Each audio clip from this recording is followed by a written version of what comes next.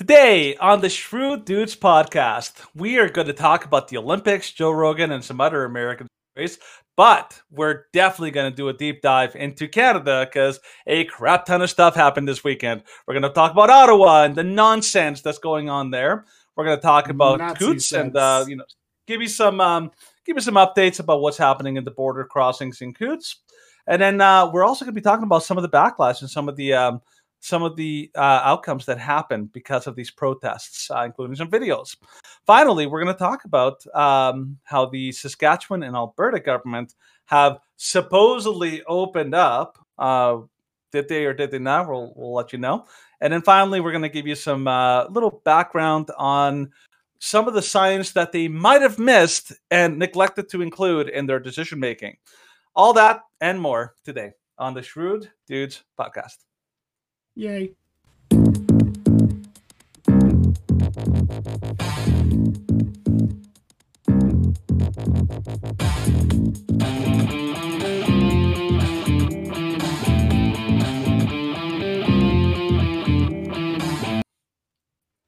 Okay. Another Tuesday. Hey, and we're Tuesday, back. here we come. And yes, we are sorry That's right. for everybody on Thursday who... You didn't miss the show. There was no show. Danny was busy doing something which we'll talk about in just a second, and I was basically worked sick. Yeah, he was. I was feeling sounded really, bad. really rough. I was That's feeling right. so bad on Thursday. Stephen was feeling bad, but I was feeling pretty good because I went and joined the slow roll convoy down 16th Avenue, which there's quite a few of those running around right now, and that was pretty awesome. There was just but the other thing, there was another convoy yesterday morning, I believe. Yeah, there's quite a few. There's even one on the weekend that got a whole bunch of tickets. We'll cover in a little while. Yeah, but, my coworker actually drove past that because we were working for like a few hours on Saturday, and he's like, "Yeah, I was driving past like the Freedom Convoy," and he's like, "I was honking and blaring some music, and it was awesome." I'm like, "Yeah, boy." That's awesome. That's awesome. That's what I like to see. But the other thing that was really cool this weekend was on a whim and through a lot of prayer, I decided to go down to the Coots protest. And through the generous donations of a lot of amazing people, I raised about $750, 500 and a bit of which I actually donated directly to the Coots protesters. And look, as you can see in here in some of the pictures, I don't know if you're putting them up here, Stephen, but I just have them up now. Well, now okay. I'm just focused so basically, on your Facebook page.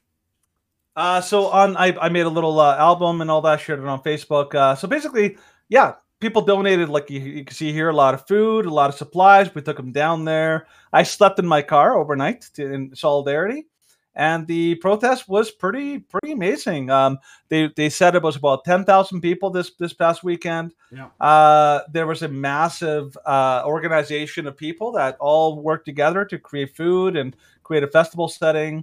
And then finally, the coolest thing about it is that they even had like a massive group of horse riders, 200 or 200 or 300 worth of horse riders that just toured the entire thing. It was pretty fantastic. It was pretty awesome and very peaceful. The people there were amazing. These guys, Danny? These guys were driving by and they basically decided to put on their clone trooper helmets, basically like protesting the Empire, which I thought was cool. Mm-hmm. They even had the Empire music playing on their I didn't get it because it was my picture, but it was like dun, dun, dun, dun, dun, dun, dun, like right as they're going through there. Yeah. So people came up with all sorts of really clever, creative ways of showing their support for the truckers and the convoy. I never actually got through to Coots. This was kind of like closer to Milk River.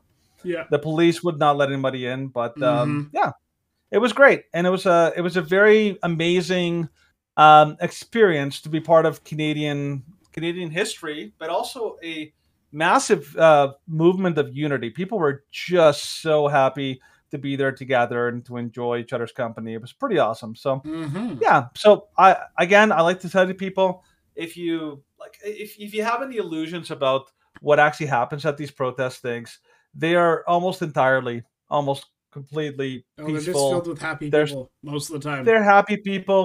And even the cops were super easygoing. Yeah. No cop was in a bad mood. Nobody was really there was no tense. it was just a fun festival kind of atmosphere. People were just excited about the idea of potentially getting their freedoms back. So yeah, great experience. Definitely recommend if you haven't been there, if you haven't supported them, definitely support them in any way you can. But yeah, that was my weekend. It was pretty epic, and yeah, looking forward to doing the show today. Yeah, it's been a while since it's been a few days since we've done the show, but yes, yeah, it's good to be back. First episode. Now, we're back in a big way, so we're going to have to cover a ton of stories. In case you're wondering, we are not going easy. We're going big time. It's a lot of crap, and we need to catch you guys up. Mm-hmm. But yeah, we should probably start off with the American story, Steven. Since you're, let's jump in. Give us a rundown. Okay, so this isn't really an American story, but it's NBC's coverage. Technically, it is an American style story. American style story. Yeah, so it's NBC's coverage of the China Beijing Olympics. So, as many of you know, the Winter Olympics for 2022 had their opening games this past weekend. Mm-hmm. And it is, of course, in Beijing, which a lot of people are skeptical. And they're boycotting because, of course, China has issues with their genocide of the Uyghur population.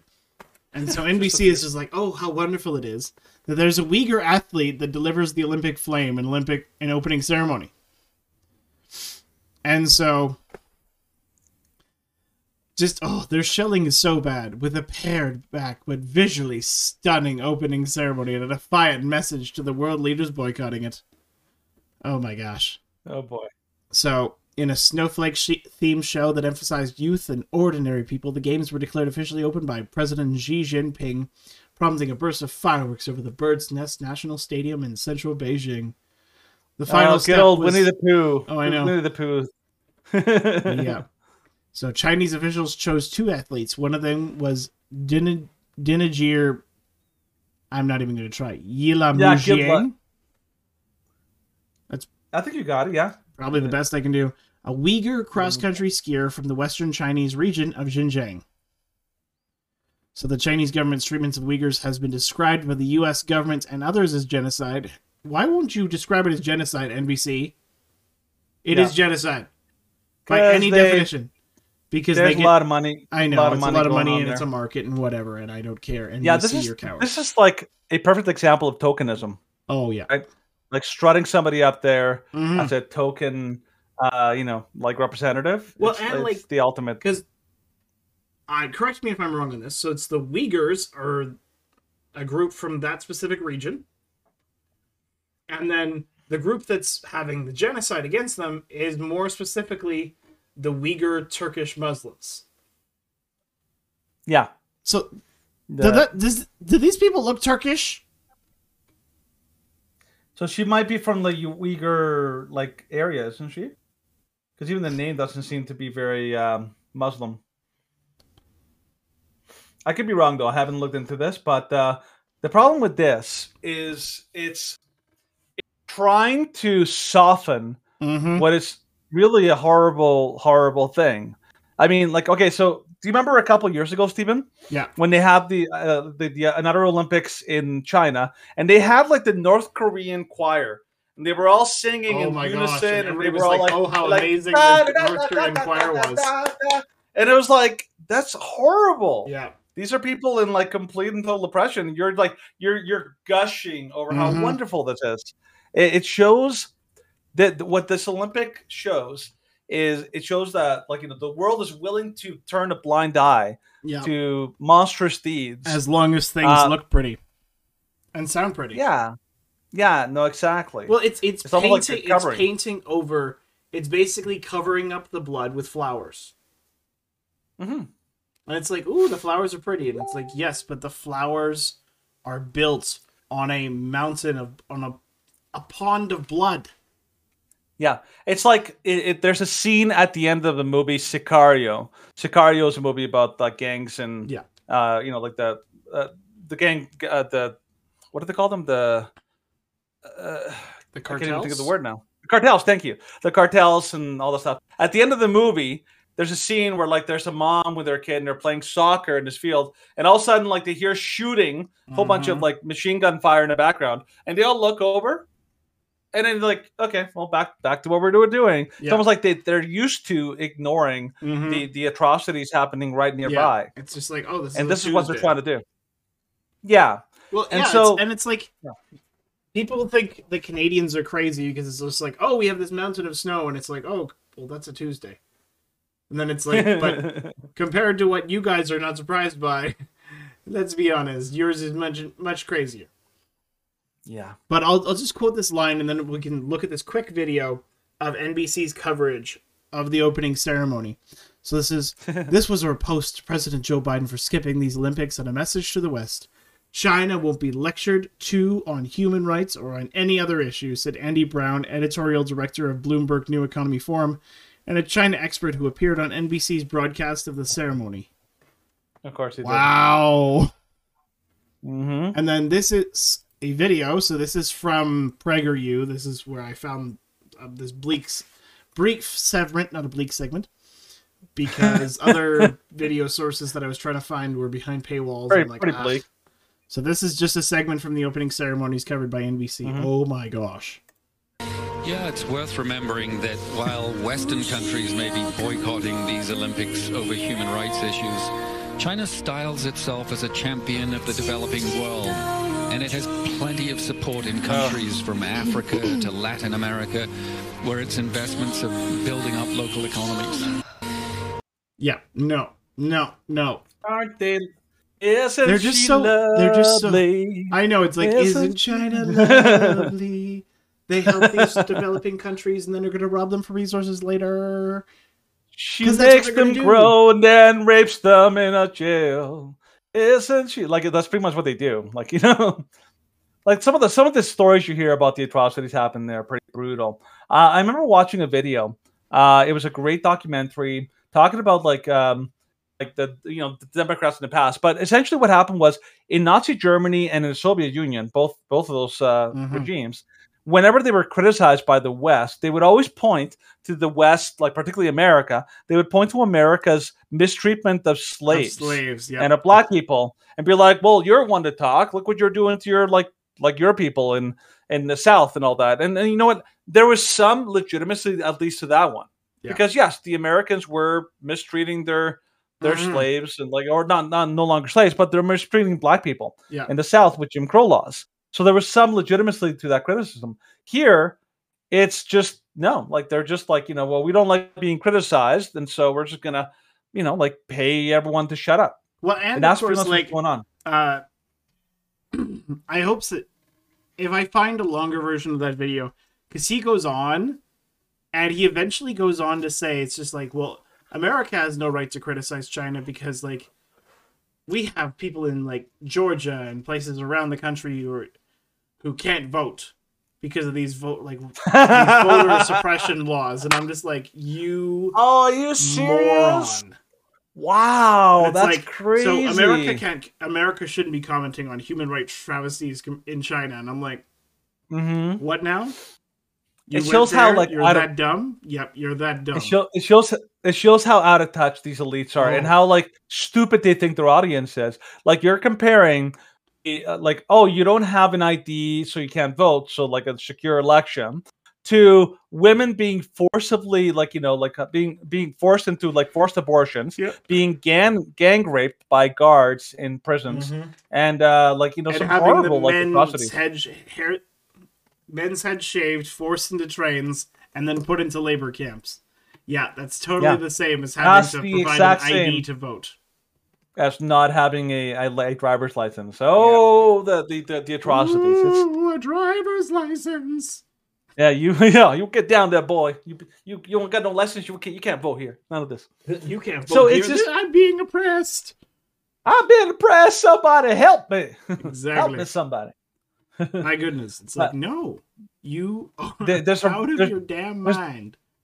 There's a good reason why these Olympics are being not just boycotted by by what do you call it, by political leaders, also but also by people themselves. People aren't watching them. They're avoiding them. Except our prime minister. Oh yeah, he loves the Olympics right now. That's what he's focusing on. He's like, congratulations to our skiers, and it's like, you're watching. Your country's on fire. you want to hide, and you're a coward.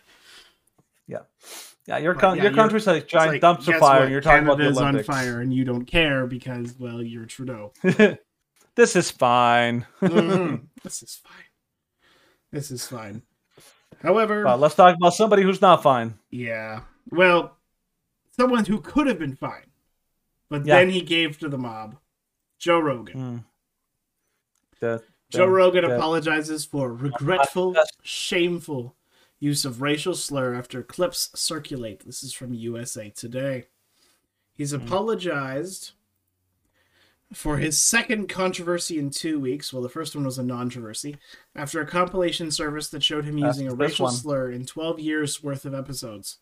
In a 6-minute video posted Saturday on Instagram, the podcaster offered his deepest apologies, acknowledging that his use of the N-word, oh my gosh, the N-word, on the Joe Rogan Experience looked terrible, and calling his use of the racist slur regretful and shameful. I know that to most people there's no context where a white person is ever allowed to say that word, never mind publicly on a podcast, and I agree with that now. I haven't said it in years. It's not my word to use. I'm well aware of that now. He said the clips were taken out of context. I never used it to be racist because I'm not racist. But whenever you're in a situation where you have to say, I'm not racist, you screwed up. No, you've been manipulated. That's what happened. Manipulated. Like, that's all he had to say was, those clips were in context. You should listen for yourself and see what I was actually saying, because none of it is racist in any way, and your accusations are nonsense, and you should be ashamed. That's like, he should have turned the tables on him. Yeah, he should have said, you've manipulated and taken these out of context. You've edited these videos purposely to try and make me look bad, and you should be ashamed that you're not reporting the whole truth and that you're pushing a false narrative. Yeah, and the thing is, like, I like the analogy that somebody used where they basically said that there's a difference between, like, if you're in a relationship, there's a difference between a healthy, like, good relationship where you care about each other, and a abusive relationship where the person is gaslighting you and abusing you. When you're in a healthy relationship, it's good to apologize if you feel you've done something wrong. When you're in an abusive one, you don't apologize, because they're going to bring up all sorts of, like, unfair accusations, unfair comparisons, unfair stuff from your past to try to, like, make you feel like you're the bad guy. This is what they're doing. The mob, first of all, it's never forgiving. They don't care. They're never going to forgive him for anything that he says. Even if he apologizes, it's never going to be enough. Like, it's like, you don't apologize to bullies, because you're just you're only encouraging them to continue their bullying. And then on top of that, here, let's talk about what actually is. There's a major difference between using like the word descriptively and actually using the word in a derogatory manner as a term. Like, saying the word and using the word are two very different things. And I doubt, like, I haven't gone through it, but I very much doubt that he ever used the word. That he only never said did. it. He never did. Like, I think I doubt who it was, but somebody, like, took a lot of these clips in context, and he's literally saying, he's just like, in this rap video, they say, like, and this and that's and nigger what? Yeah. And it's just like, none of this stuff is racist. It's quoting these stupid videos, and it's like, if you are seriously saying that, oh, like, this is attributable to racism, don't be an idiot. Don't be an idiot. If you were saying this is attributable to racism, when he's simply quoting someone from your own culture, and if someone from your own culture can say it flippantly, but where it's just like, oh, they're white, they can't even quote us saying it. Yeah, it's like saying Voldemort. It's like the taboo word. Oh, yeah, well, the taboo word that only the evil people are allowed to say. If a good person says it, then, oh my gosh, he's like invoking the dark spirits. Yeah, it's like saying Beetlejuice 3 times. It's like, you can't say that because then something bad will happen or something. That's basically what they've done. They've created a magic word that is off limits for anybody to use, and it's totally make believe. It's not even a reasonable rule. It's just an unreasonable rule designed for one purpose only: demonize white people. Yep. That's literally the only reason it's made. Mm-hmm. And so like when I look at this as in a reasonable way, I'm like, he had nothing to apologize for that. Like that was absolutely a hit piece. Oh, absolutely. He had nothing to apologize for that. He never did anything wrong with that, and I agree.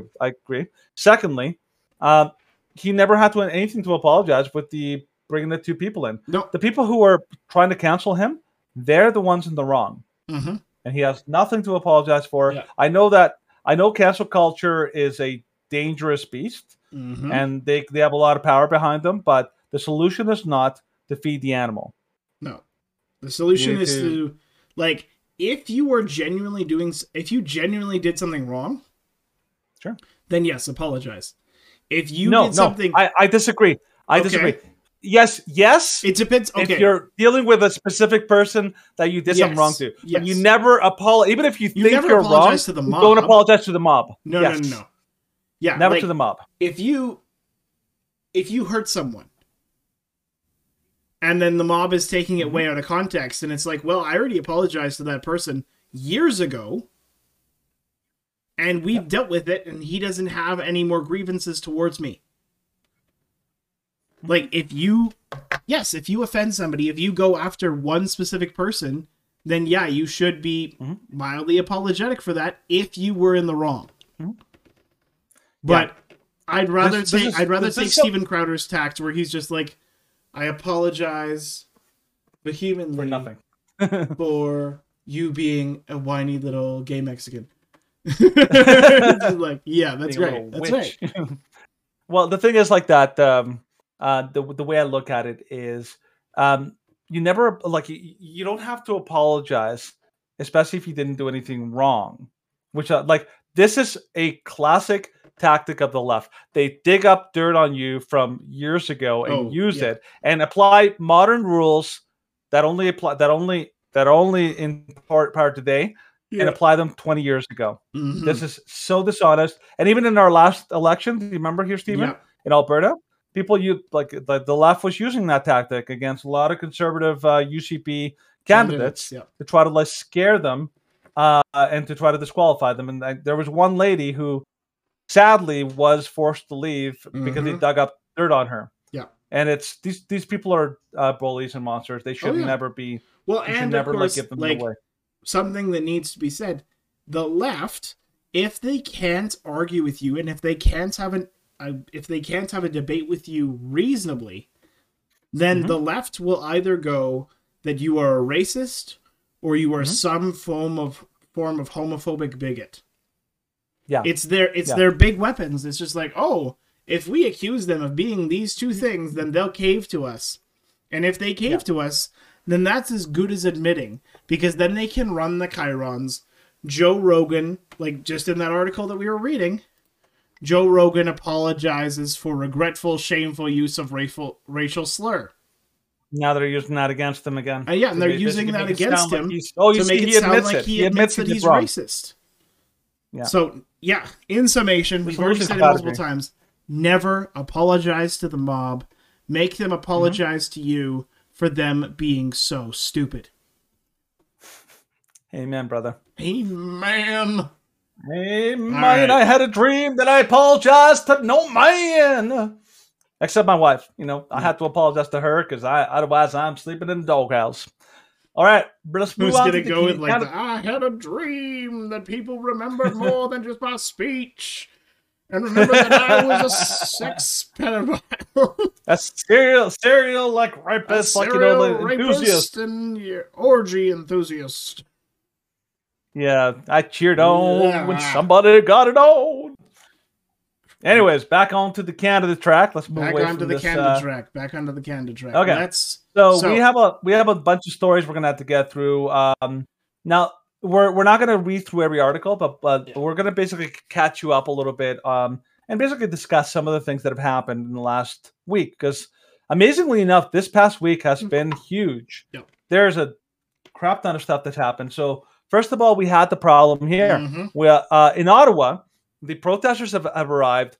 They've been there for a while. They've been honking their horns, and the great what honkening. the government, the great honkening, which has been a great name to it, and how have you would think they got there, they want to talk, they made their point that they're protesters, and so how are people in Ottawa responding?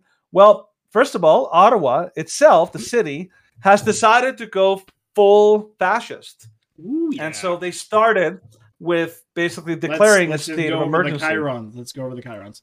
So Ottawa mayor declares state of emergency as police threaten arrest for bringing gas to Freedom Convoy. Bringing gas. Mm-hmm. That's apparently an arrest-worthy offense. And I think somebody said that it was a violation of Geneva Convention laws. Like you basically cannot target civilians, even in a state of emergency, which is what they're doing. Police are doing this. They're breaking the charter. They're possibly breaking Geneva Convention. This is all wrong. But, very, very wrong. Then, so temporarily, they had a horn honking injunction against the Freedom Convoy, and thankfully, an Ontario judge granted a 10-day injunction to stop Freedom Convoy truckers from honking their horns as the court began hearing arguments in a lawsuit filed against the group's organizers and participating truckers. I'm just going to read another couple paragraphs because this is just so stupid. The lawsuit filed by 21-year-old Ottawa resident Zexi Lee on February 4th seeks damages for trauma allegedly caused by the honking of truck swarms, and specifically names 4 Freedom Convoy organizers along with 60 unnamed truckers, with the exception of some short periods of repetitive reprieve late in the night with sounds. The sound feels to the place as it is nearly constant. The lawsuit states the honking of horns is frequently accompanied by loud music, sounds of shouting, and fireworks. Seeking $9.8 million in damages. Hearing damage along with psychological distress and interference with psychological integrity. Yeah, no, you're just a loser? So this is part of the tactics being used by, then you have to remember, yes, the Ottawa City Council, the police chief of Ottawa, the federal government, they're all working together. This is all a completely combined effort. They don't want to deal with it. They don't want to address the truckers. They want to get rid of them. This is classic suppression of a legitimate right to protest. It's Canadian, Ottawa is not any city. It is the nation's capital, which means every Canadian citizen has a right to go to the capital and protest in person. And there's no limit to how long you can assemble, to how long you can protest. You can protest as long as you want. They're calling this illegal. That's totally designed language, even though it's not illegal. You have a legal right to protest in Canada and assemble. But on top of that, what they're doing right now is they're trying to portray the Ottawa citizens as these poor, innocent victims. They're lying. That this has been happening for a while. They're lying about them. And so they're trying to portray these poor Ottawa citizens. It's causing psychological distress to listen to horns. Now, I will say this.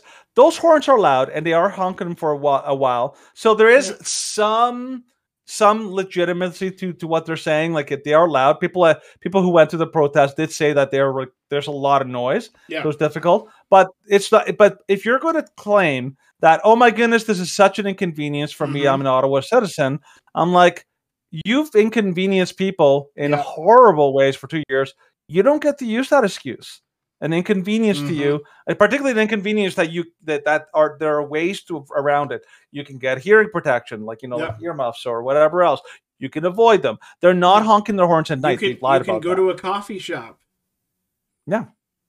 With your back spasms. You can go anywhere aside from that few block radius where it's loud only until 10 p.m. 10 or 11. Because that's when, if you watch live streams, that's when they cut off the honking. Yes. Because they're like, we don't want to be disruptive. And it's like, okay, let's also talk about the fact that Ottawa has never been cleaner and that the city center has never had such low crime rates. No, we're not going to talk about that because... The homeless are being taken care of. Yep, they're being fed. There's lots of free food. And it's really just that the city councilors are, oh my gosh, it's so terrible. And the MPs, it's like, I can't walk past the truckers to go to work. I'm so oppressed. It really is pretty terrible. Like, it's like, this is what leftists do. And by the way, when I say leftists, I mean Marxists, because you have to remember, the left has morphed away from like liberal. The liberals are no longer classical liberals. The NDP are no longer. Let's ignore that. They're Marxist. Yep. They're socialists. They're fascists. They don't like protests. They hate them. And so they will do everything in their power to try to shut them down. The Ottawa police chief went on live TV and spread an entire tirade of completely made up and completely inaccurate claims about the protesters. This guy should be like absolutely fired for slander, for completely making up total lies about these protesters. It's really, really a terrible thing. Now, 100%. Let's talk about this. So like the injunction on horns, the state of emergency. State of emergency. None of this is legitimate. The Justice Center has lawyers on the ground.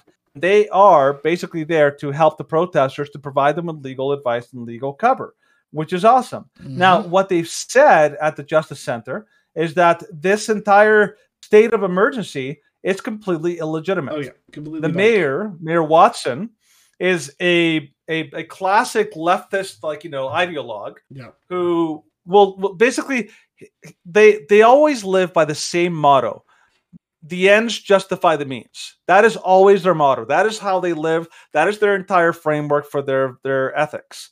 The ends justify the means. So this man basically declared a state of emergency. But here's what you have to do. The definition. Can you go to the definition, Stephen? It's on there. Definition of emergency under the Emergency Management and Civil Protection Act is a situation or impending situation that constitutes a danger of major proportions that could result in serious harm to persons or substantial damage to property that is caused by the force of nature, a disease, or other health risk, an accident, or an act whether intentional or otherwise. In other words, there has to be a threat or a grave imminent threat. Yeah. They're basically making up. Well, they're claiming this is a danger of major proportions if these dangerous and racist and misogynist truckers stay there. And it's like, okay, well, point out what damage they've done. Point out what danger they've caused. And it's just like, they haven't caused any yet because they've been peaceful. But they represent a grave threat because of the potential damage that they could do. And it's like, that's not how the law works. No. They completely arbitrarily made up a fake emergency in order to justify this, state of emergency, because it gives them, special powers to do other things.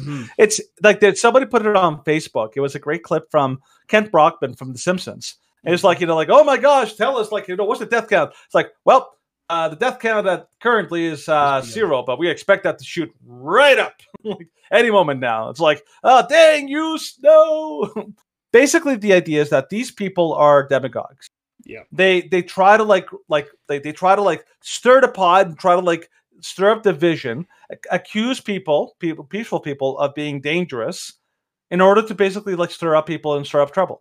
This guy is a demagogue, Mayor Watson. The entire city council are full of demagogues. Every single person here is should be considered a criminal. Yep. They're criminals against not only peaceful protesters, but also against their own citizens for lying to them. They're demagogues. They're basically the Gastons of Ottawa. And the problem is that everyone in Ottawa basically they basically get paid by government. They've never lost a paycheck.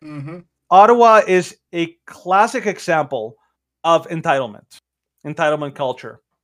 They live in their ivory tower, and they can't stand that the peasants are there and they're angry, and so they want them shooed away under the carpet. That's Ottawa for you. So this is how they responded. But here's some positive results that have happened as a result of this. So first of all, the National Post has reported that they tried to get the military to get into Ottawa and to evict them, and the military said, "Oh, no, we ain't getting in there. Nope. We crazy? You crazy?" So that's awesome, because the military would really, that would just cause some serious concerns, about making things worse. but not just the military, but also tow truck drivers. Yep. CBC story, the one after this, also says that the towing companies all around Ottawa have basically refused to tow the convoy vehicles. Now, a couple reasons for this. One is because they know that if they literally do this, it's like business suicide, because a lot of people support the convoys, and also because they don't want to become politicized. This happened across Canada, and it's been one of the most encouraging things. Yeah, okay, that's awesome. They refuse to get involved, and I like that there's actually people out there, businesses out there, that are refusing to get stuck into this. But so the army refused to go in. The tow truck companies refused to go in as well. And so what did Ottawa do? Well, they resorted to even more horrible tactics. So they state of emergency. They got the horn injunction. And then here's what they did not that long ago, like 2 days ago. They basically sent police in a massive, total surprise attack. This was not in any way announced. This was totally caught everyone by surprise. And they basically sent them down into the protesters' camp, and they stole, and I will emphasize the word, they stole supplies from the protesters. They stole food, and then they stole fuel directly from them, right in front of their faces. They just basically stood around like fascist, guards. It gives you it literally looks like fascist, like the KGB or the Gestapo way back in the day. How they would just walk in, take your stuff, and they just act like they own the place. People were just absolutely stunned by this move by the Ottawa police. This is the Ottawa police showing that they could care less about laws. So people call the truckers what they're doing illegal. They ignored that everything that the police is doing and everything the city of Ottawa is doing is legitimately illegal. Yep. They don't have the right to go in and seize property. The Charter protects us against that. Same with all sorts of international laws against doing this against civilians. Yeah. But this is a government and a city that is so drunk on its own power, who believes that they will never get any repercussions for this, that they will do this. And Canadians across Canada were outraged by this kind of. But there was some good news. There was some good news about how the protesters are resilient and how they responded, and it's found in the TikTok video. Yeah. So that's what they did. Yeah, this is just. Steely, you want to take that? Yeah, go for it. Or I'm going for it. Haha.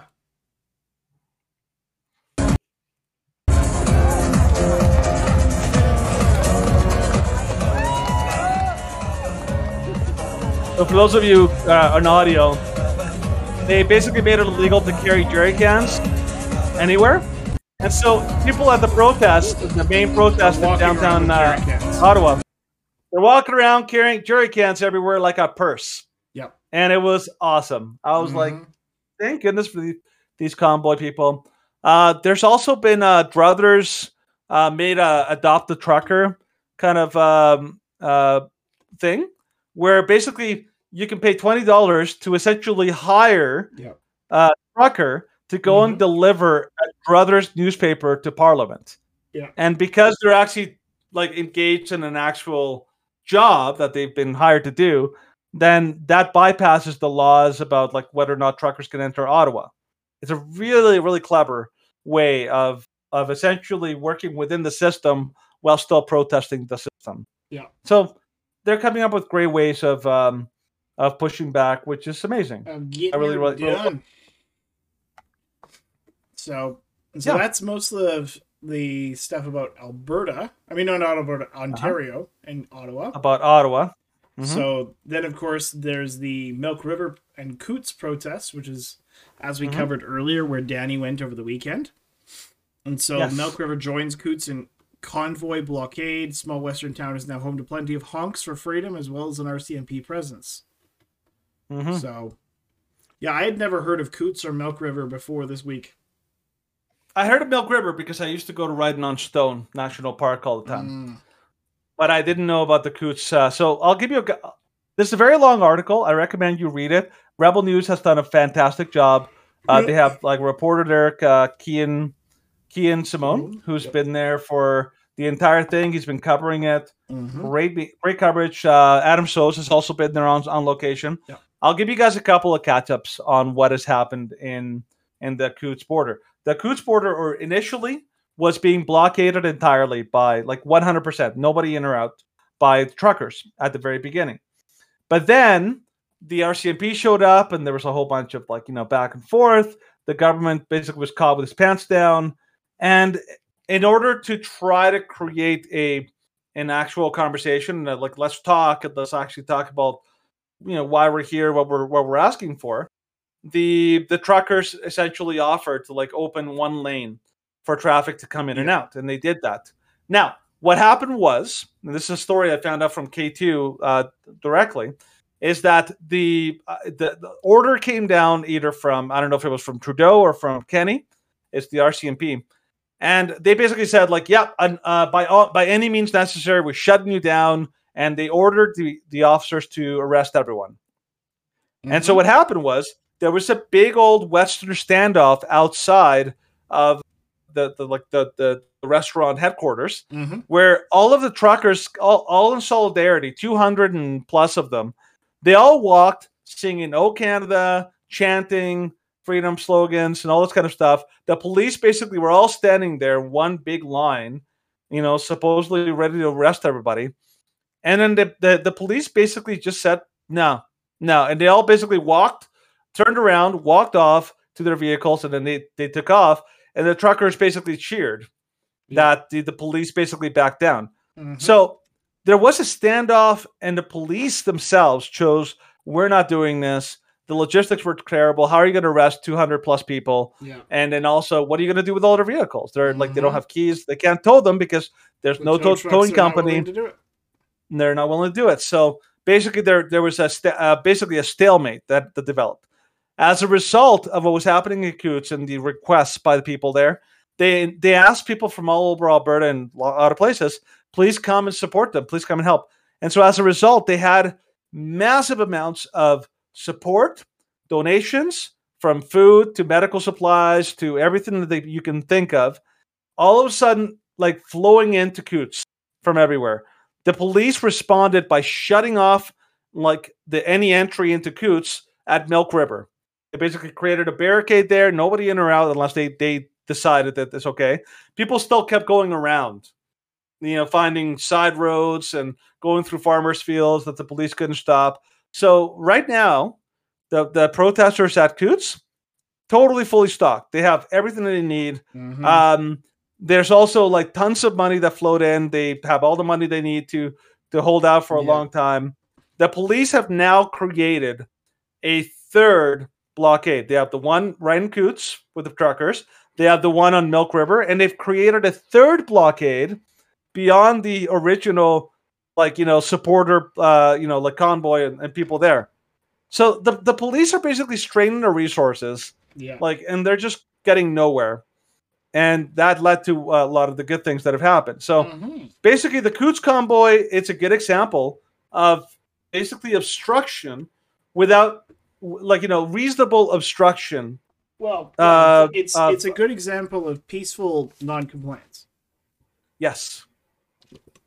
Which has been great. And I think that this has had a massive impact in why Kenny had his conference today. Yeah. But let's talk about something that happened.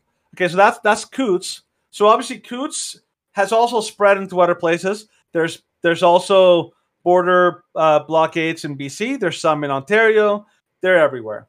And so as a result, you're a lot of people believe that this is part of the reason why Trudeau came back. So I'll let you take it. Yeah, okay. So a Liberal MP defecting from the pro-mandate side puts Trudeau in panic mode.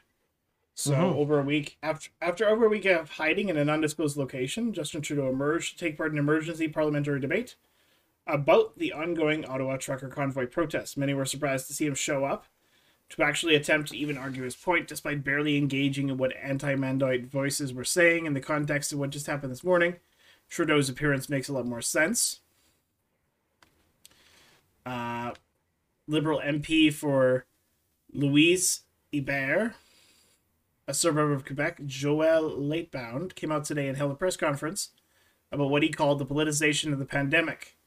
Press conference, he explained that he would not engage in these easy and absurd labels to smear protesters and believes the truckers and their supporters have legitimate concerns. Lightbound, much like the current Conservative Party leader Candice Bergen's, called for there to be a realistic timeline for the government to lift mandates. Lightbound also added that he had felt uncomfortable with the way his party had been trying to divide Canadians based on medical status since the beginning of the last election campaign. That is very non-pro Trudeau. Yes. Now it's absolutely opposite to everything Trudeau has said. Yeah. It goes on to it later in the article and other places as well, that he also says that there were other people in the party, in the Trudeau party, the Liberal Party, that are also opposed to what he's doing. Yep. People who are legitimately angry at his response. So this is like basically a massive crack in the Liberal Party itself. Yeah. Because Trudeau, obviously we saw what happened with Aaron O'Toole, which, by the way, last time we were here was Tuesday, so we didn't cover the fact that Trudeau was ousted. Aaron O'Toole was ousted. And that, like we were saying on Tuesday, that our most likely and probably our favorite candidate to replace him is Pierre Poilievre. And Pierre Poilievre officially announced that he is running. And the chance of the Conservative Party bringing back a lot of their prior support is likely. Because it's strong. Because Poilievre is a very unifying figure. Yeah, he's a very unifying figure in the conservatism. And I actually wished that he would have run last time. I'm just glad that he's running this time. I think there's like legitimate optimism. And the fact that Candice Bergen is now the deputy leader, and she is absolutely going after them. She's going after them, and she was one of the first Conservative MPs to publicly support the trucker convoy. Yep. So the future for the Conservative Party of Canada is much better than it was last year. Like, we're still... They still need a lot of work. They really need to make reparations for what they did last year to social conservatives and to those of us who have opposed mandates. But they're going in the right direction. Yeah. So that's a good thing. The Liberal Party, you can see that there's enough like discontent that I think he is literally the first of what is likely many people that are starting to become very unhappy. Defectors. And by the way, this is also happening here in Alberta. We didn't really touch on that, but here, go to the next story, Stephen. This is from CBC, covered on MSN. This is basically what they're saying here in Alberta, that they're going to charge the protesters, the truckers in Alberta, for their obstruction at the border with jail time. You know what? I will say this: the truckers are heroes. They are legitimate Canadian heroes. These are regular people who risked everything for us. And I mean, today people are cheering about what happened in Alberta. I say, you know what? Nobody give any credit to Kenny, because he doesn't deserve it. All the credit goes to these guys. These guys are legitimate Canadian heroes. Well, the truckers, and of course anybody who has been consistently pushing, consistently protesting, and encouraging others, instead of seeking fear, to bring about freedom. Yeah. Yes, the truckers are the embodiment of the latest wing of the movement, but Danny and I know that this movement has been... It's been consistent. And we've been covering it since basically October of 2020. Yeah. Yeah, we've interviewed people at rallies and other places. It's been great. And the truckers have been the popular movement. But let's not forget those who put in the time and effort, week after week, month after month, to make these rallies happen, to get the word out, and to help people feel, in these really dark times, help people feel as though they are... Hope. Yeah, help them feel hopeful, help them feel part of a community, and to just give them a little bit of fun. You and I both, and Shelley, we were all having a blast at that dance party at the end of the rally a couple weeks ago. That was fun. I like that. It was great. Because it's something that we've been robbed of. We what people don't realize is that they think that these are legitimate mandates and legitimate efforts by the government to protect us. Like, no, it's the opposite. We have been held hostage for 2 years, and the people who are held hostage deserve no respect and no admiration and no accolades. They're literally criminals who have held us all hostage for 2 years based on lies. Now, thankfully, one thing I'm thankful is that here in Alberta, rural MPs of the UCP party basically all, because of the truckers down in Coots, they basically galvanized them, and they basically went hard on Kenny and threatened to give him the O'Toole treatment. They're like, if you don't play ball and start putting, we're going to oust you. We have the numbers. Yeah, and Kenny was like really scared. Yeah. So don't be deceived under any circumstances. This was always going to happen. No, yeah. Kenny was forced to do this because of legitimate political pressure, and the people who do this. Ago, people were trying. I know that Kenny refused to do it, but there was a legitimate push to have the Quebec-style vaccine mandates and have vaccinations mandatory for everybody. Yep. And then Kenny thankfully refused this, but this was only a few weeks ago. And now that, as of course, midnight, which we'll discuss later, you don't have to have a vaccine to go to a restaurant, to go to whatever. Yeah. And hopefully they will lift this for businesses as well. But let's actually cover this story while we're still here. Let's cover this one. Let's go through these quickly because we have a couple of stories to cover. Yeah, so we're almost at an hour. So charges will be laid in Alberta border blockade. RCMP Deputy Commissioner said. We already talked about the Milk River. Yeah. Yeah, there's vindictiveness going on at the government level, which is really terrible. But this is the kind of this is how vindictive they are in our government.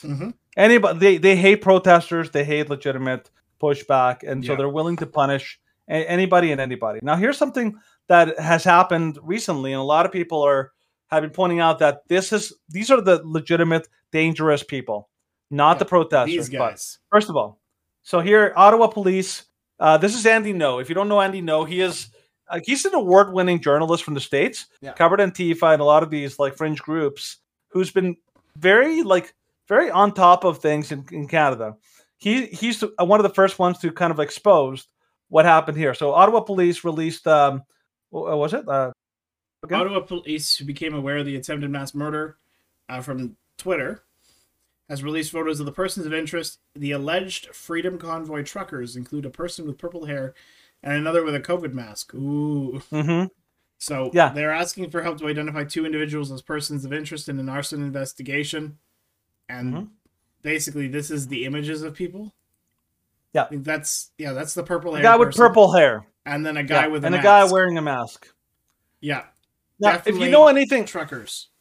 If you know anything about anybody involved with the trucker movement, you know that they hate masks. Yeah, masks. You know that nobody wears purple hair. They're not that kind of person. They're not the fringe. And exactly, and these guys look very much like the kind of people who would be Antifa or groups like that. So they're plants. And so this is a trend that people aren't seeing. That the left, somebody with money on the left, basically either hires or encourages people like this to go in there to wreak havoc, and then they turn around and say, "You see, these protesters are dangerous. Look what they're doing. They're violent and they're protesters." And this has been used by the media, saying "Oh my gosh, they're trying to start arson," not saying that obviously, totally nobody believes it. Nobody believes legitimately that these guys are part of the truckers. The second story was even worse. This was from covered on the couple, but Rebel News also covered it. You can take this one, Stephen. Yeah, man charged in Winnipeg car attack on convoy protest is a radical far left anarchist. Oh my, who could have seen that one coming? So David what a surprise. Which is this douchebag, has a history as an anarchist activist. Man charged in Winnipeg for an attack on a convoy protest is a radical far left anarchist. They're still treating the incident as a hit and run rather than a hate crime. If any incident is a hate crime, it's this one. 4 people taking part of the convoy in Manitoba's capital city were injured and rushed to hospital after a car plowed into the crowd Alleged driver is this guy and was taken to custody an hour later after a brief struggle with police. A white Jeep can be seen hitting one person before accelerating and hitting 3 more. Yeah, I'm going to show just the last, because it starts at about 4. Oh no, this is a shortened clip. 20. This is the actual. So part, yeah, it's right behind this truck, hits the guy right there, up. And then keeps going. Yeah. Totally on purpose. Yeah, totally on purpose. This is the Waukesha killer. The guy in the States ran over a whole parade of people. This is basically the same, just on a smaller scale. Mm-hmm.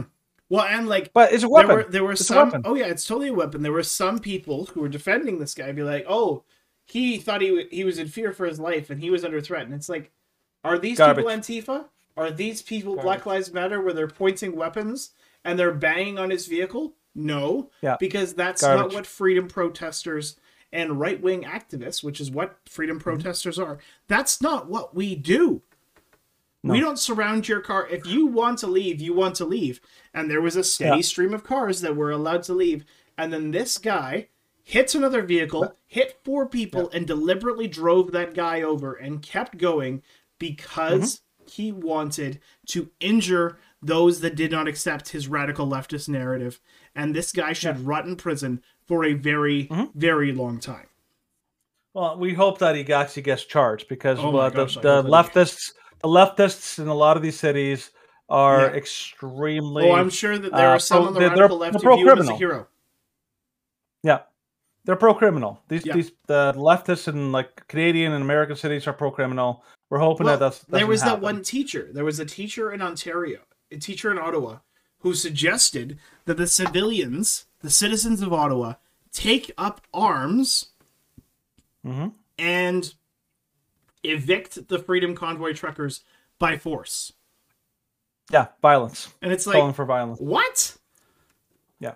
This is absolutely insane, but this is what the far radical left does when they encounter people who have a difference of opinion and they can't out-debate us. Yeah. Like it's amazing. Like a lot of people have pointed out that the obvious contradiction. There's a very obvious hypocrisy that always happens here. The left is far more well known for violence, for using violent tactics. Leftist governments are obviously known to completely and totally justify leftist violence. It's always justified. It's always excused. But then when the opposite happens with conservative groups, they're silent. You know, if this had been a conservative, can you imagine if this was a trucker, somebody associated with the truckers? This would have been front page news. This would have been used as the ultimate justification to completely delegitimize everybody. Every paper, every national broadcaster would be, look at these terrorists and see what they have done. Yeah, and this would actually be the first legitimate, example of some kind of hate crime or some whatever, anger or whatever. But this is the problem, that they're hypocrites and they don't act equally. Nope. Now on top of that, these are people, these are just regular people who take matters into their own hands.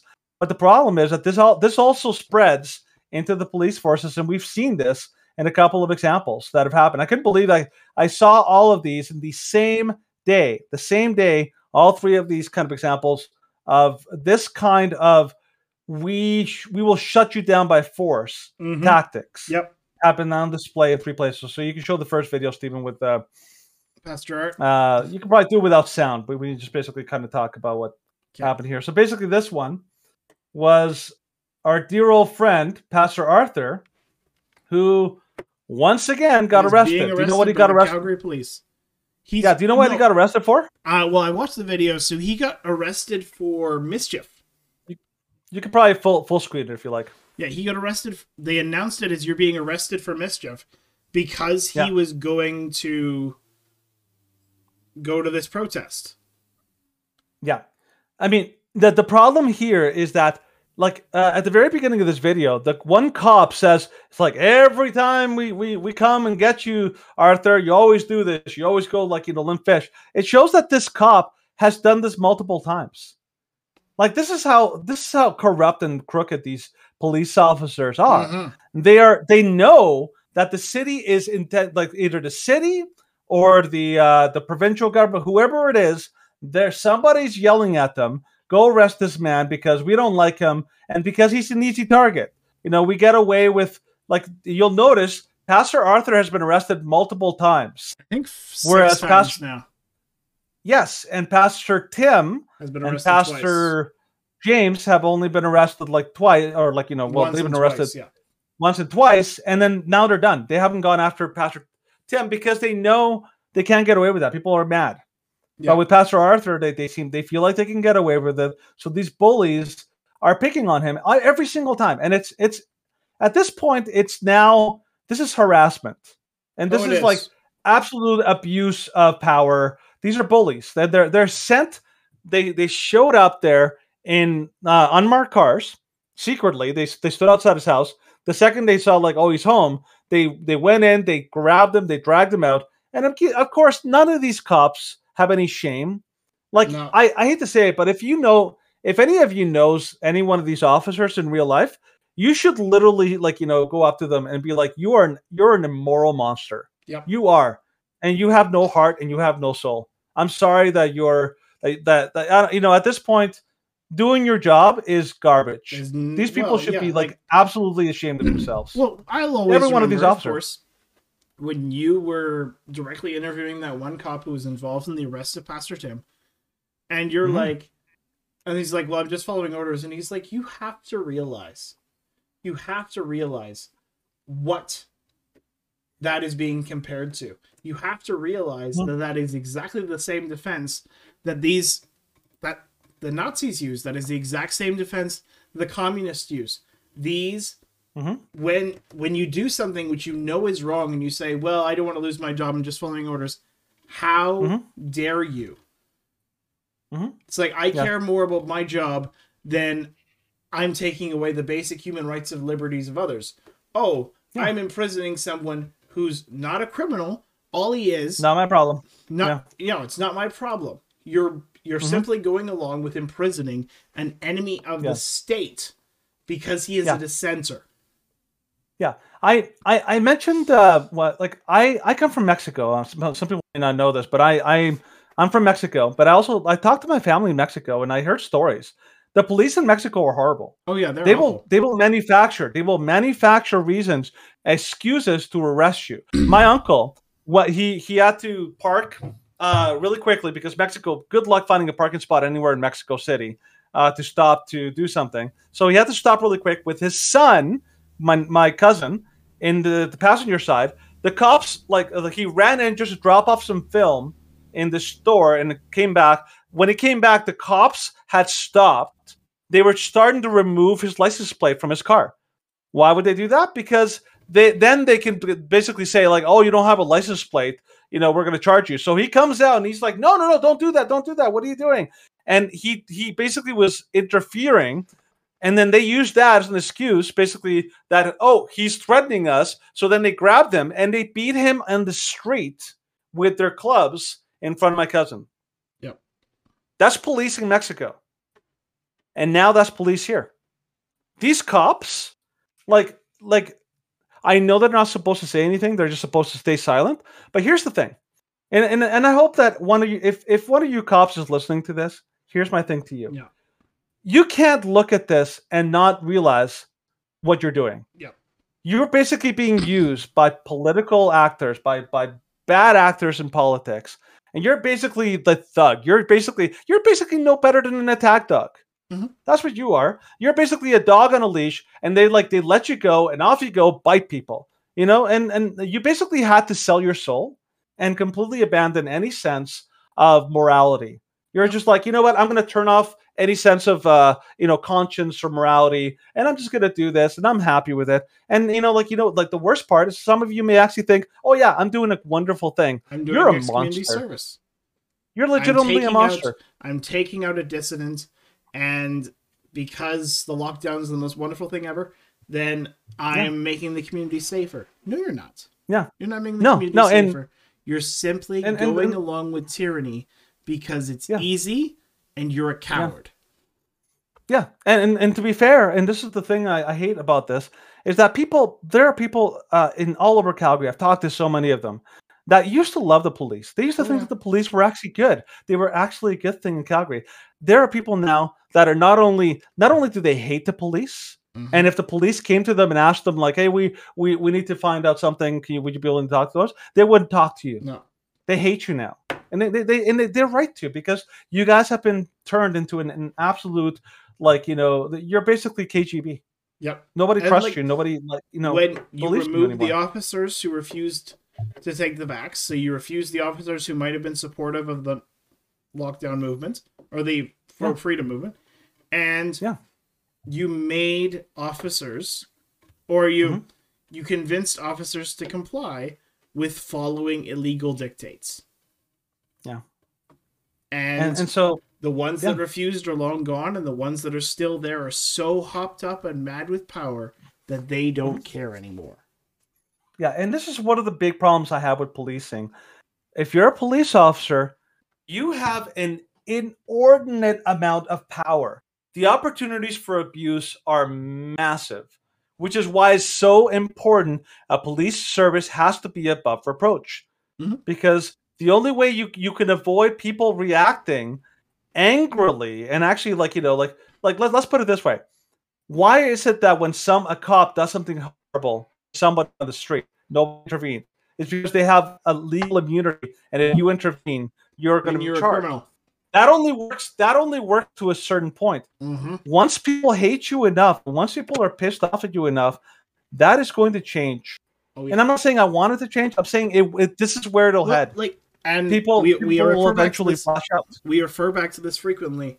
I think back to V for Vendetta when they shoot that kid, and the guy tries to defend himself, and he's like, "I'm an officer. Like, I'm a fingerman. Like, I'm above this." And they're like, he's an official police force. You will be beaten.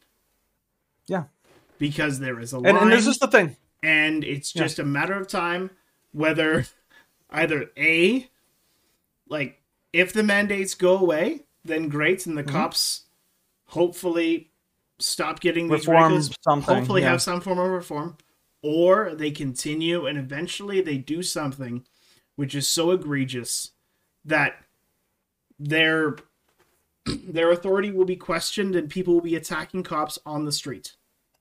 Yeah. I mean, the States has already gone there.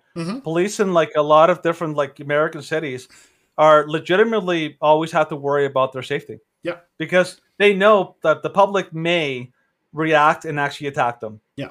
And that's where we're headed. If the Calgary Police Service doesn't make some real serious changes, we're heading there. Now, and of course, let's talk about the next ones.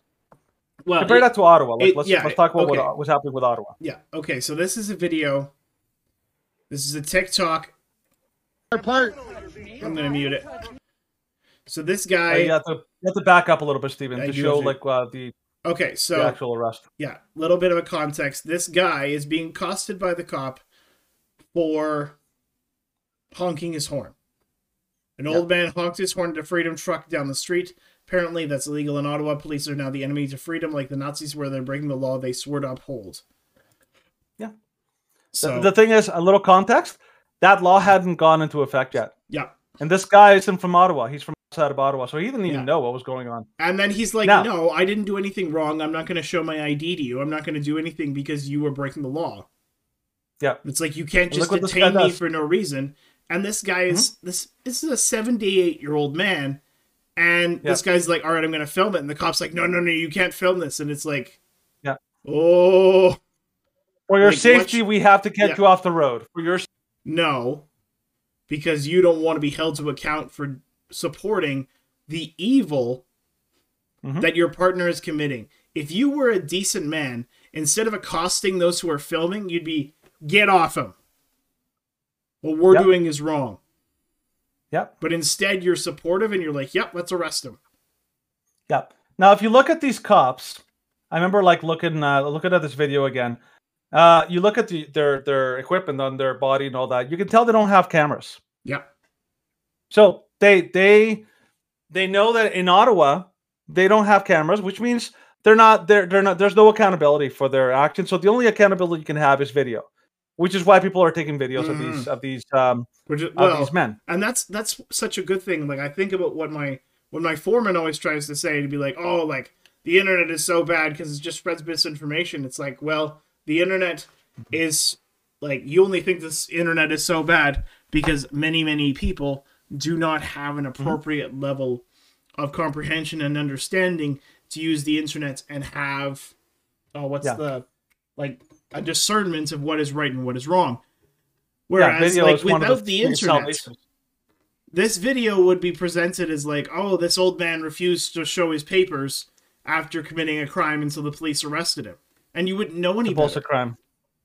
Yeah.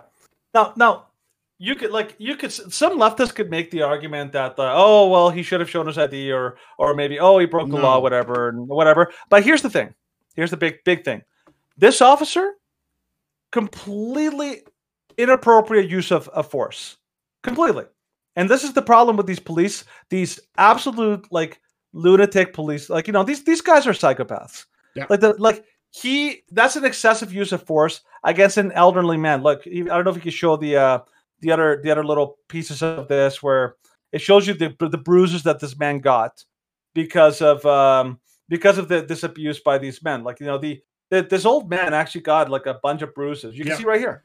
He got absolutely manhandled. This man is older. Now, if I find myself in a store somewhere and some elderly person, like an elderly gentleman or an elderly woman, comes at me, starts hitting me, if I lash out, if I hit back with all of my force, I am a terrible person. Yep. Because I'm expected to show a level of restraint. Yeah. Yes, because I'm not dealing with an equal force. I'm dealing with someone who's weaker who's physically and compromised. Yes. And so I have to show a level of restraint. And not only that, but show restraint in response to the amount of aggression I'm getting. This old man, he's moving away. He grabs his arm. And of course, instinctively, he pulls back. He's like, what's going on? Why am I being arrested? And then this guy completely goes out of his way to basically manhandle this guy. He basically tosses him around like a rag doll. Oh, yeah. This cop, and I will say this cop must be fired. Yes. Anything less is absolutely atrocious. This cop doesn't deserve any sympathy. He doesn't deserve any recourse. He should be fired straight up. This is horrible. Yeah. People in the U.S., they always complain about BLM and all these cops supposed acts of excessive force. This is an actual act of excessive force. Yeah. They think that their cops are racist and fascist and whatever, abusive, and that they flaunt the law and all that. Here in Canada, they actually close. Our cops not even close. They actually flaunt the law. Worse. Now, then look at the next video. So in the next video, this is a different incident, and we're going to show a small part of it. But yeah, just show the part with the noise. Yeah. So this is right. So the cop had pulled this guy over, and she's like, "What's going on?" And then this is you where just they kept start him to there get for aggressive. 20 minutes. Yeah. So the cop pulled this guy over, kept him there for 20 minutes. He has no idea why. No, you have to go before this. He's not doing anything wrong. 90% of my data. Okay, so here you see. He was waiting for reinforcements to come. Here's another cop car. Right? Oh, they got to give him assistance because there's only one person in the truck, he's dangerous. Very somehow, interesting, supposedly. Well, yeah. Yeah, here we go. We got him surrounded. So, he goes in front. You think, okay, they're just going to get out and maybe do something, right? Now. Oh, look. They're backing right up to his truck. They're backing right up to him, about to hit him. The guy instinctively, because he's protective of his car, wow. He backs up and then the cop car hits him. What are you doing? Now look what he does. You're backing right into his car. What are you doing? You ran into his truck. Yep.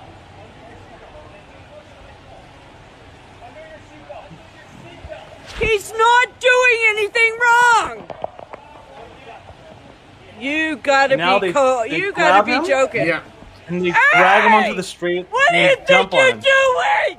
Watching the lady reacts. Holy freak, guys! There's no need of that violence. You guys are violent. You guys are the ones who are violent, not us. Yeah. He did nothing wrong. You guys are going to be on video viral. You guys will know. The world is going to know. That's only because he's got the Shrewd finger too. That's why they're bugging him. Yeah.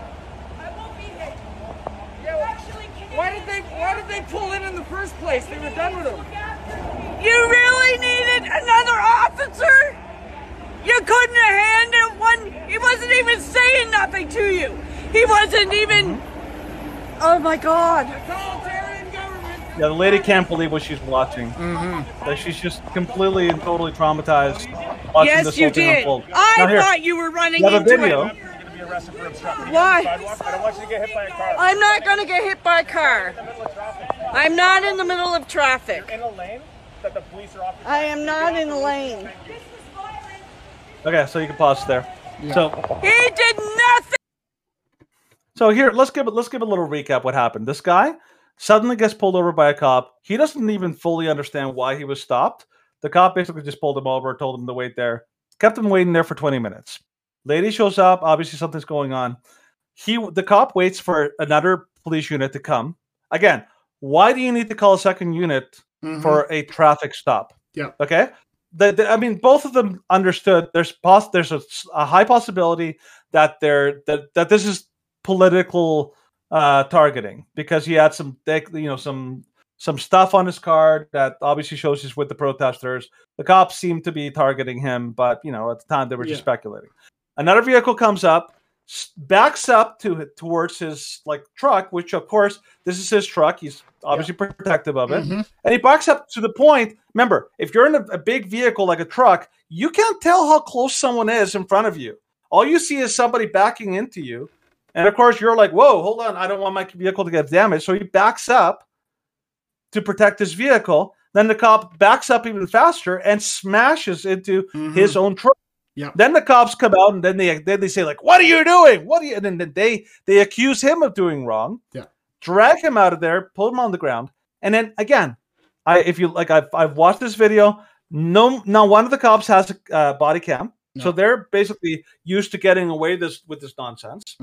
And then on top of that, they're manhandling this guy, throwing him on the ground, totally. And then people even ask them, like, "What are you doing? How are you getting away with this?" And they're like, "Oh, you can tell that they're smug and they're arrogant and they don't believe that they'll ever be held accountable for this kind of stuff."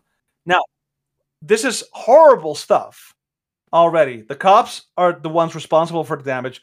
These are corrupt cops. Yep. These are completely condemnable cops. They deserve no sympathy. They are absolute a-holes. They're complete a-holes. They don't deserve anything good. But here's the thing. This is in Ottawa. Ottawa is already in a very tense situation. It is already on high. There's a lot of tension they're going adding around. fuel to a powder keg. There are. So if you're a police officer, you think, okay, I'm going to maybe cool things down, but they're making things worse. People are now mad at police officers. Yeah. This is the kind of thing. If you're one of the police officers here, you've just put your other officers in the city at risk. Yep.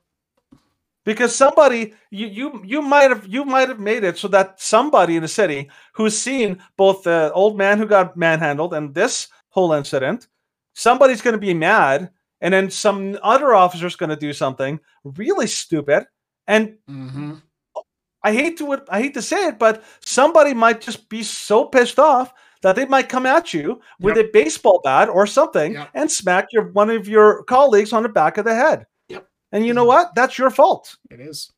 Because you are stoking this kind of you're stoking division tensions. and hatred. Yeah, you're stoking division and hatred, you're stoking tensions, and then you are not caring whether what you're doing is right or wrong. All you are doing is saying, my police chief has basically said that anybody involved in with the freedom convoy, the freedom protest, must be arrested. Yeah. And it doesn't matter how you do it. And they're a public nuisance, and I consider them to be terrorists. So yeah, it doesn't matter how you arrest them. Just do it. And whether you make a public spectacle or not is irrelevant, because we'll just use our PR funds to quell it. Yeah. But thankfully, due to independent journalism and videos like this, the news is getting out. the information is getting out that the police in Ottawa they've taken the role of worst cops in Canada away from Montreal. Yeah. And Toronto and Calgary. And Toronto they've had and some Calgary. really bad incidents. Like, all of these cities in Canada have had these terrible incidents. But Ottawa is taking the cake because Ottawa is doing so simply, not because of any ordinance, just because their police chief has told them to do it. Yeah, you have to remember that Ottawa is one of the richest cities in Canada. Mm-hmm. By per capita, the people who live there are some of the most well-off people. This city is the epitome of the Ivory Tower. Yep. This is like the Versailles in France. Yep. Where the king of France lived, Marie Antoinette, living in luxury while the peasants like starve and get angry and all that. This is basically the peak. This is peak entitlement. Yep. The people here literally believe that they are better than everyone else in Canada, and police daddy got don't punish them. Yeah. So this is the kind of things that are happening in Ottawa and police services across Canada. Like the police in Canada, it's so sad. Seriously, I used to believe in the police here. Yeah. I'm literally ashamed of the police service everywhere. Like it's just becoming. It's gotten like it really is becoming. It's gotten to the point where. Yes. Yeah. Now there is some good news. So first of all, in Saskatchewan, the first story from Post Millennial, Saskatchewan has actually, even though there wasn't any protest there, the premier of Saskatchewan has actually declared that they're going to drop all the vaccine mandates and all the other mandates. So, Post story. Mm-hmm. Okay, so Saskatchewan. Yeah, I can quickly go over them. Saskatchewan drops mask mandates, vaccine passports. Passports will be dropped on Monday. Mask mandate will expire at the end of February. And that's basically... Mo had said that the vaccine policy would create deep divisions across the province, that people would remove the system, which effectively created two classes of citizens. He's 100% right on that. Mm-hmm. Mm-hmm. Now, the benefits of the vaccine policy outweigh the costs. Most of the vaccination does not prevent transmission of COVID like it did with previous variants. That's not really true. And the policy has thus run its course. It's time to heal the divisions in our communities over vaccinations. It's time to come together as families and friends, as communities, as a province, as a nation. Let's not judge our neighbor because they may or may not be vaccinated. Good for Mo. It's a good statement. Good for Mo. Yeah. And then, of course, Alberta does the same thing, only a couple hours later. What was the divide? Saskatchewan was 11 a.m. and then Alberta was 6 p.m. Mm-hmm. So Alberta Premier announced on Tuesday the province would be phasing out COVID restrictions effective immediately. So vaccine passports amongst the first to be ditched on Tuesday. Oh, this was last week. Kenny announced that the province's COVID cabinet committee had announced careful and prudent plan to remove Alberta's public health restrictions and move on from a widespread pandemic response to get our lives back to normal. Mm-hmm. It'll be enacted on 3 steps, with the first step slated to go into effect February 9th. Vaccine passport program will purportedly end at midnight tonight, which is great. According to the Alberta government's website, the first step of the plan includes the ending of restrictions exemption program, which required people to show their vaccine passes. Mask requirements for children under 12 in all settings and all children in schools will be done away with on February 14th. It'll be next Monday. And then step 2 is scheduled for March 4th, but it will only go into effect if hospitalizations are trending downwards, which is the big if, because we already know the Alberta government and AHS they love to play with the numbers. And we've proven this in the past. They can show hospitalizations or whatever number they want, and they can get away with it because nobody holds them accountable for it. These guys are liars, and I'll say straight up. Yeah. Oh, they're liars. They're full of liars. They know it. Yeah. And it's problematic. It's really, really dangerous. It's saddening, but it's what it is, and that's why we exist. We exist to show A, that the truth matters, and B, that if you see an organization or an individual that has publicly lied and continues to do so without remorse or recourse, then they should not be trusted. AHS, their data should not be trusted. The Alberta government should not be trusted. None of these provincial governments. Like, I know they're removing restrictions, and that is a good thing. But I'm not going to give them applause for it, because guess what? They did the same thing last summer, and they said open for good. That lasted 3 months. So I don't trust them anymore. Neither should you. We should all be ready for more restrictions to be coming back in a few months when there's another variant. And oh my gosh, it'll be super dangerous, and we have to be super scared of this new variant. And then it'll be back to where, and then it'll be like, oh, us opening up didn't work. Well, that's when you need to unite more than ever.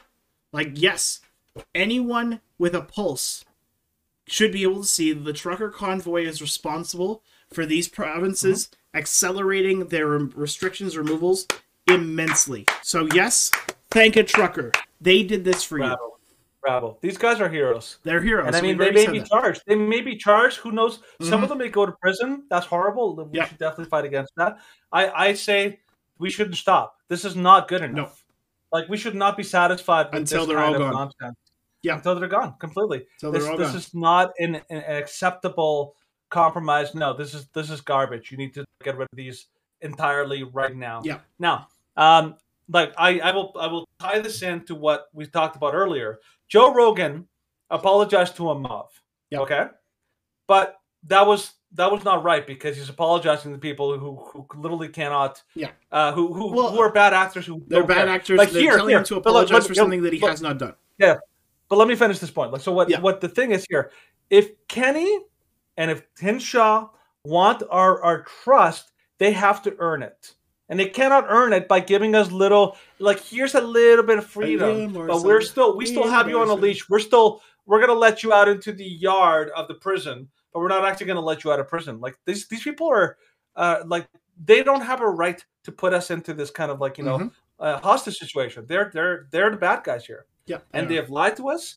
And until they make up for that, like one thing that Kenny needs to do, and this is tantamount to earning any kind of trust, he has to fire Hinshaw. Yep. And he has to hold her accountable for the massive amount of damage and lies that she's responsible for. And make a serious push to say that, like, funding for AHS is going to be heavily reduced unless you make your numbers widely available, and to make it so there is serious public accountability for where your funding goes.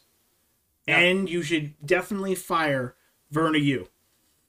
Yeah, and he should make amends. It's not just, don't just go firing people. You need to make amends to people. You need to, like, literally make amends to the churches that you've damaged, to the businesses that you've damaged, to the people whose lives you've destroyed, and apologize for the enormous amount of lies that you've spread. Your government still has not, like, proven in a court of law that your policies worked. Yeah. You've been told to do it many times, but you've allowed these individuals, such as Dina Hinshaw, to say, well, I was busy, when it was easily found out that she was vacationing. Yeah. Like, this government has no accountability, and if you want to be reelected, Kenny, then you need to say, yes, I am going to take the necessary steps to make sure that I have restored public trust and that something like this never happens again. Yeah, these people have absolutely destroyed, and rightly so. These people are absolutely, like, Kenny, like, he seems like a nice guy. He is not. He's not a good person, and he doesn't deserve any, and, like, he legitimately should qualify on the crimes against humanity. Yep. Both him and many people in his government have engaged in crimes against humanity against its own citizens. Yep. And I really do. And it's not that I want, like, him to suffer. I want him to be held accountable. Yeah. Because he has harmed. Well, it's not about vengeance. It's about justice. No, it's about justice. This is, like, these people are responsible for one of the greatest crimes in human history. Yeah. And we shouldn't have compassion on them. Now, moving on from that, Kenny, I watched. I was only able to stand so much of it. It was so difficult, so cringy. But if you watch this whole thing, what he did is he basically went through all sorts of rationale to try to justify all of their decisions thus far. and to make it sound like, like, oh yeah, everything we've done was totally by the book and totally scientific and totally worked. And it's like, they're all lies. So we're going to cover some very quick things that happened this past week to show you that his entire thing is bankrupt. Is nonsense. Everything is bankrupt. So this is a study that came out this past week from Johns Hopkins University. This was a meta-analysis, a massive study. They went through data points from like dozens upon dozens of major studies, and what they concluded is that the actual supposed benefit of lockdowns was statistically non-existent. Yep. Like it was almost useless. Virtually, we've been saying this for a year, but this study has essentially made it pretty much undeniable. Yeah. That these lockdowns have had no positive impact on COVID cases and on deaths and on illnesses. They have done nothing.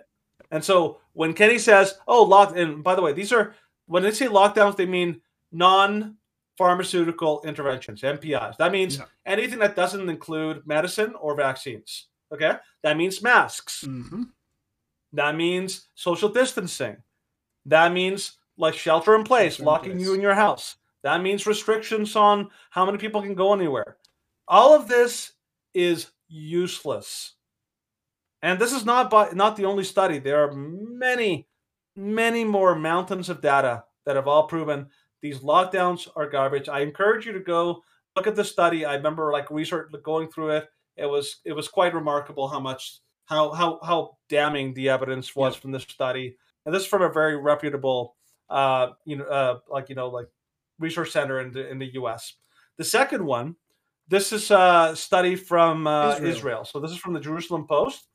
Israeli study offers strongest proof yet of vitamin D's power to fight COVID. You want to read this one, Stephen? Israeli study offers strongest proof yet of vitamin D's power to fight COVID, bolstering previous research. Scientists published remarkable data showing strong link between vitamin deficiency prevalence in Israel and death or serious illness amongst patients. Israel scientists say they have gathered the most convincing evidence to date that increased vitamin D levels can help COVID-19 patients reduce the risk of serious illness or death. Researchers from the Bar Ilan University and Galilee Medical Center said the vitamin has such a strong impact on disease severity. They can predict how people would fare if infected based on nothing more than their ages and vitamin D levels. Lacking vitamin D significantly increases danger levels. They concluded in newly peer-reviewed research published Thursday in the journal PLOS1. Yeah, so I encourage you guys to go read this study. It's amazing. Again, something we know. We knew this.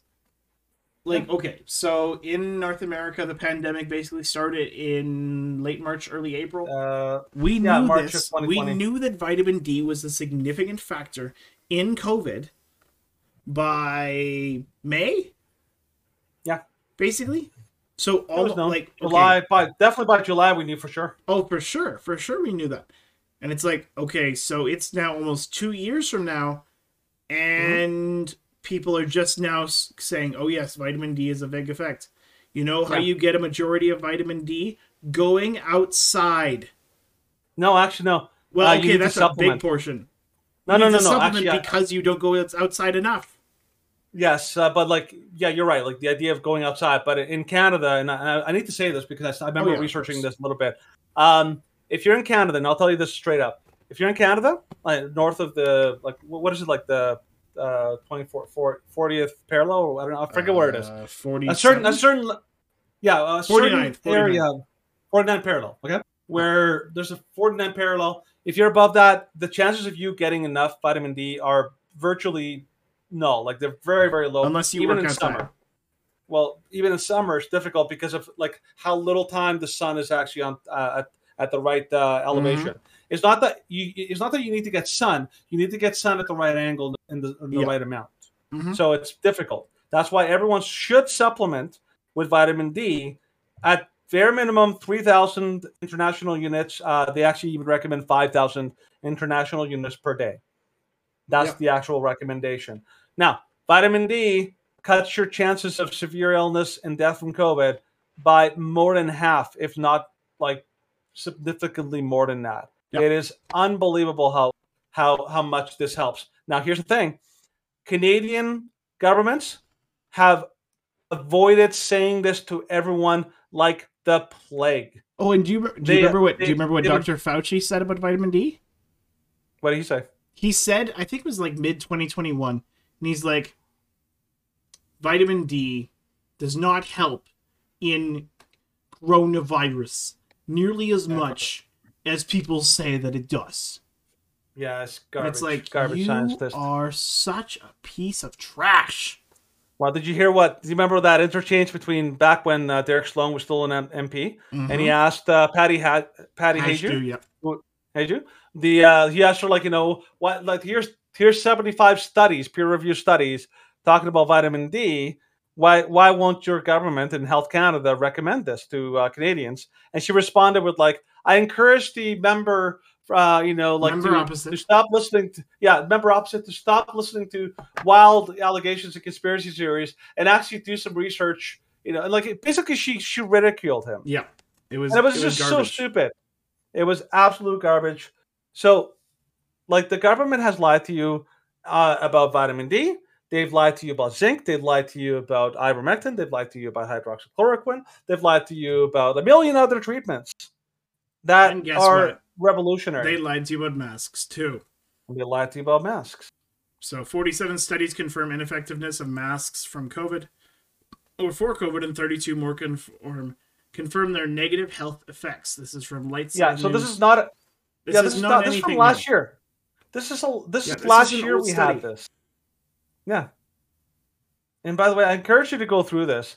There are so many studies that have gone over masks and the effectiveness. The CDC has already admitted, even recently, that cloth masks are virtually they're virtually useless. Mm-hmm.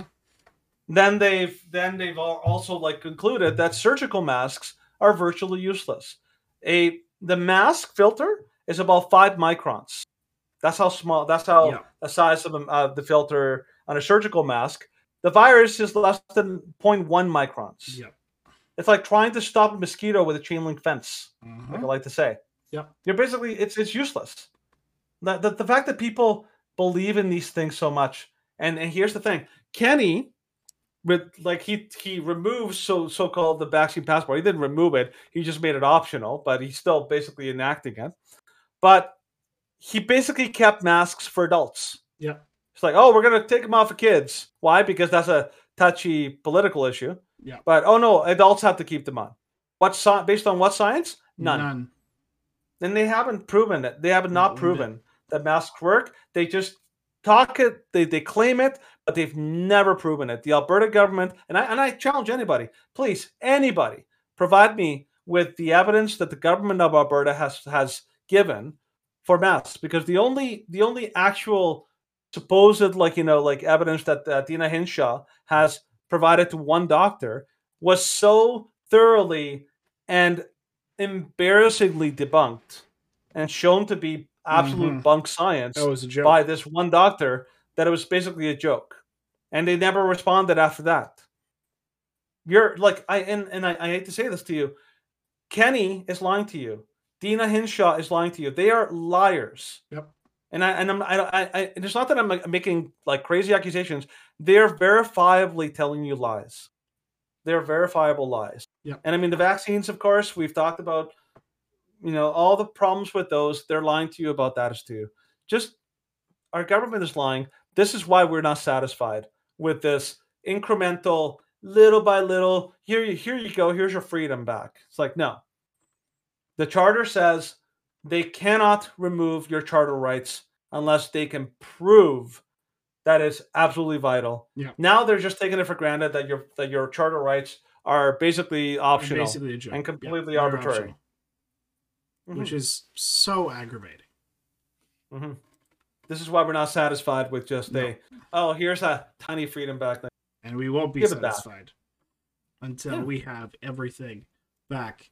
And we live normally, and we have guarantees that they will not go back to lockdowns as soon as they find it convenient. Yeah, and one of the things that needs to happen in order to guarantee these things is, and I hate to say this, like, as much as I do believe in justice. The people who are doing this need to be held accountable. Why? Because that's one of the most effective ways to ensure that it doesn't happen again. That's why the Nuremberg trials happened. Yep. The crimes that these people did in Nazi Germany were so heinous that they needed to make a absolute display so that people would be wary of ever doing it. Mm-hmm.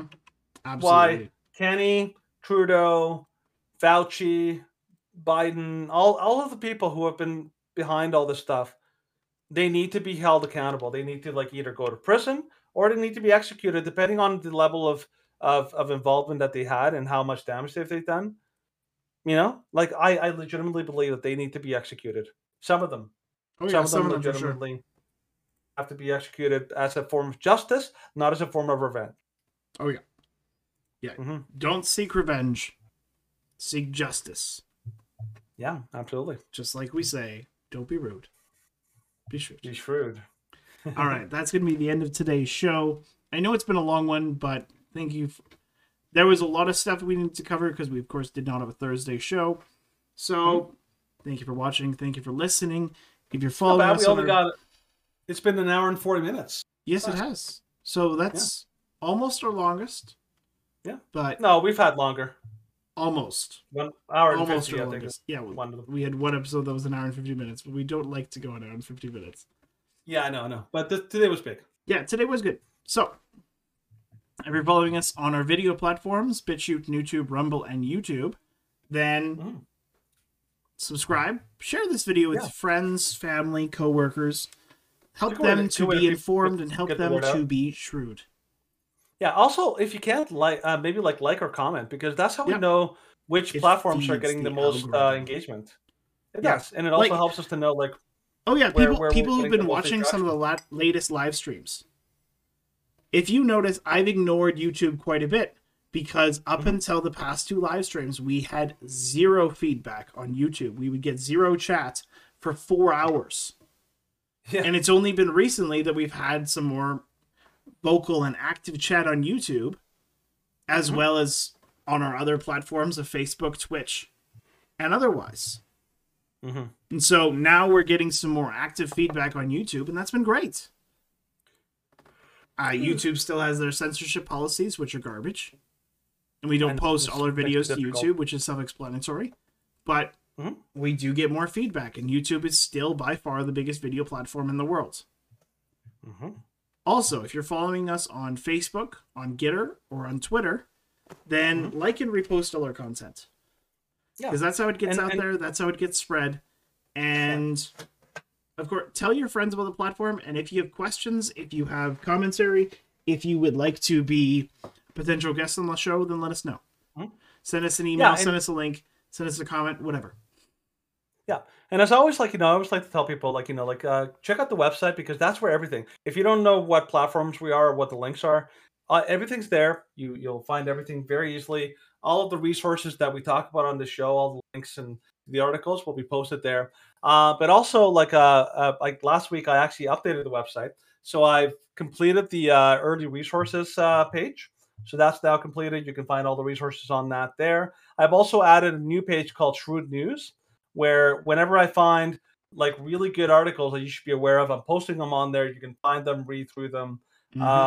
Basically, I'm providing you with a whole bunch of new information that you should be know of, including the studies that we talked about today will be up there.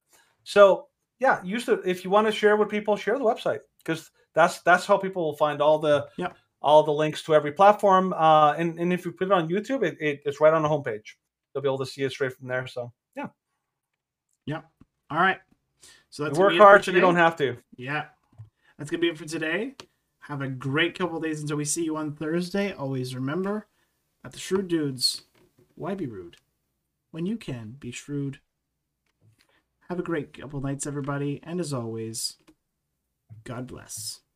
Good night, everybody.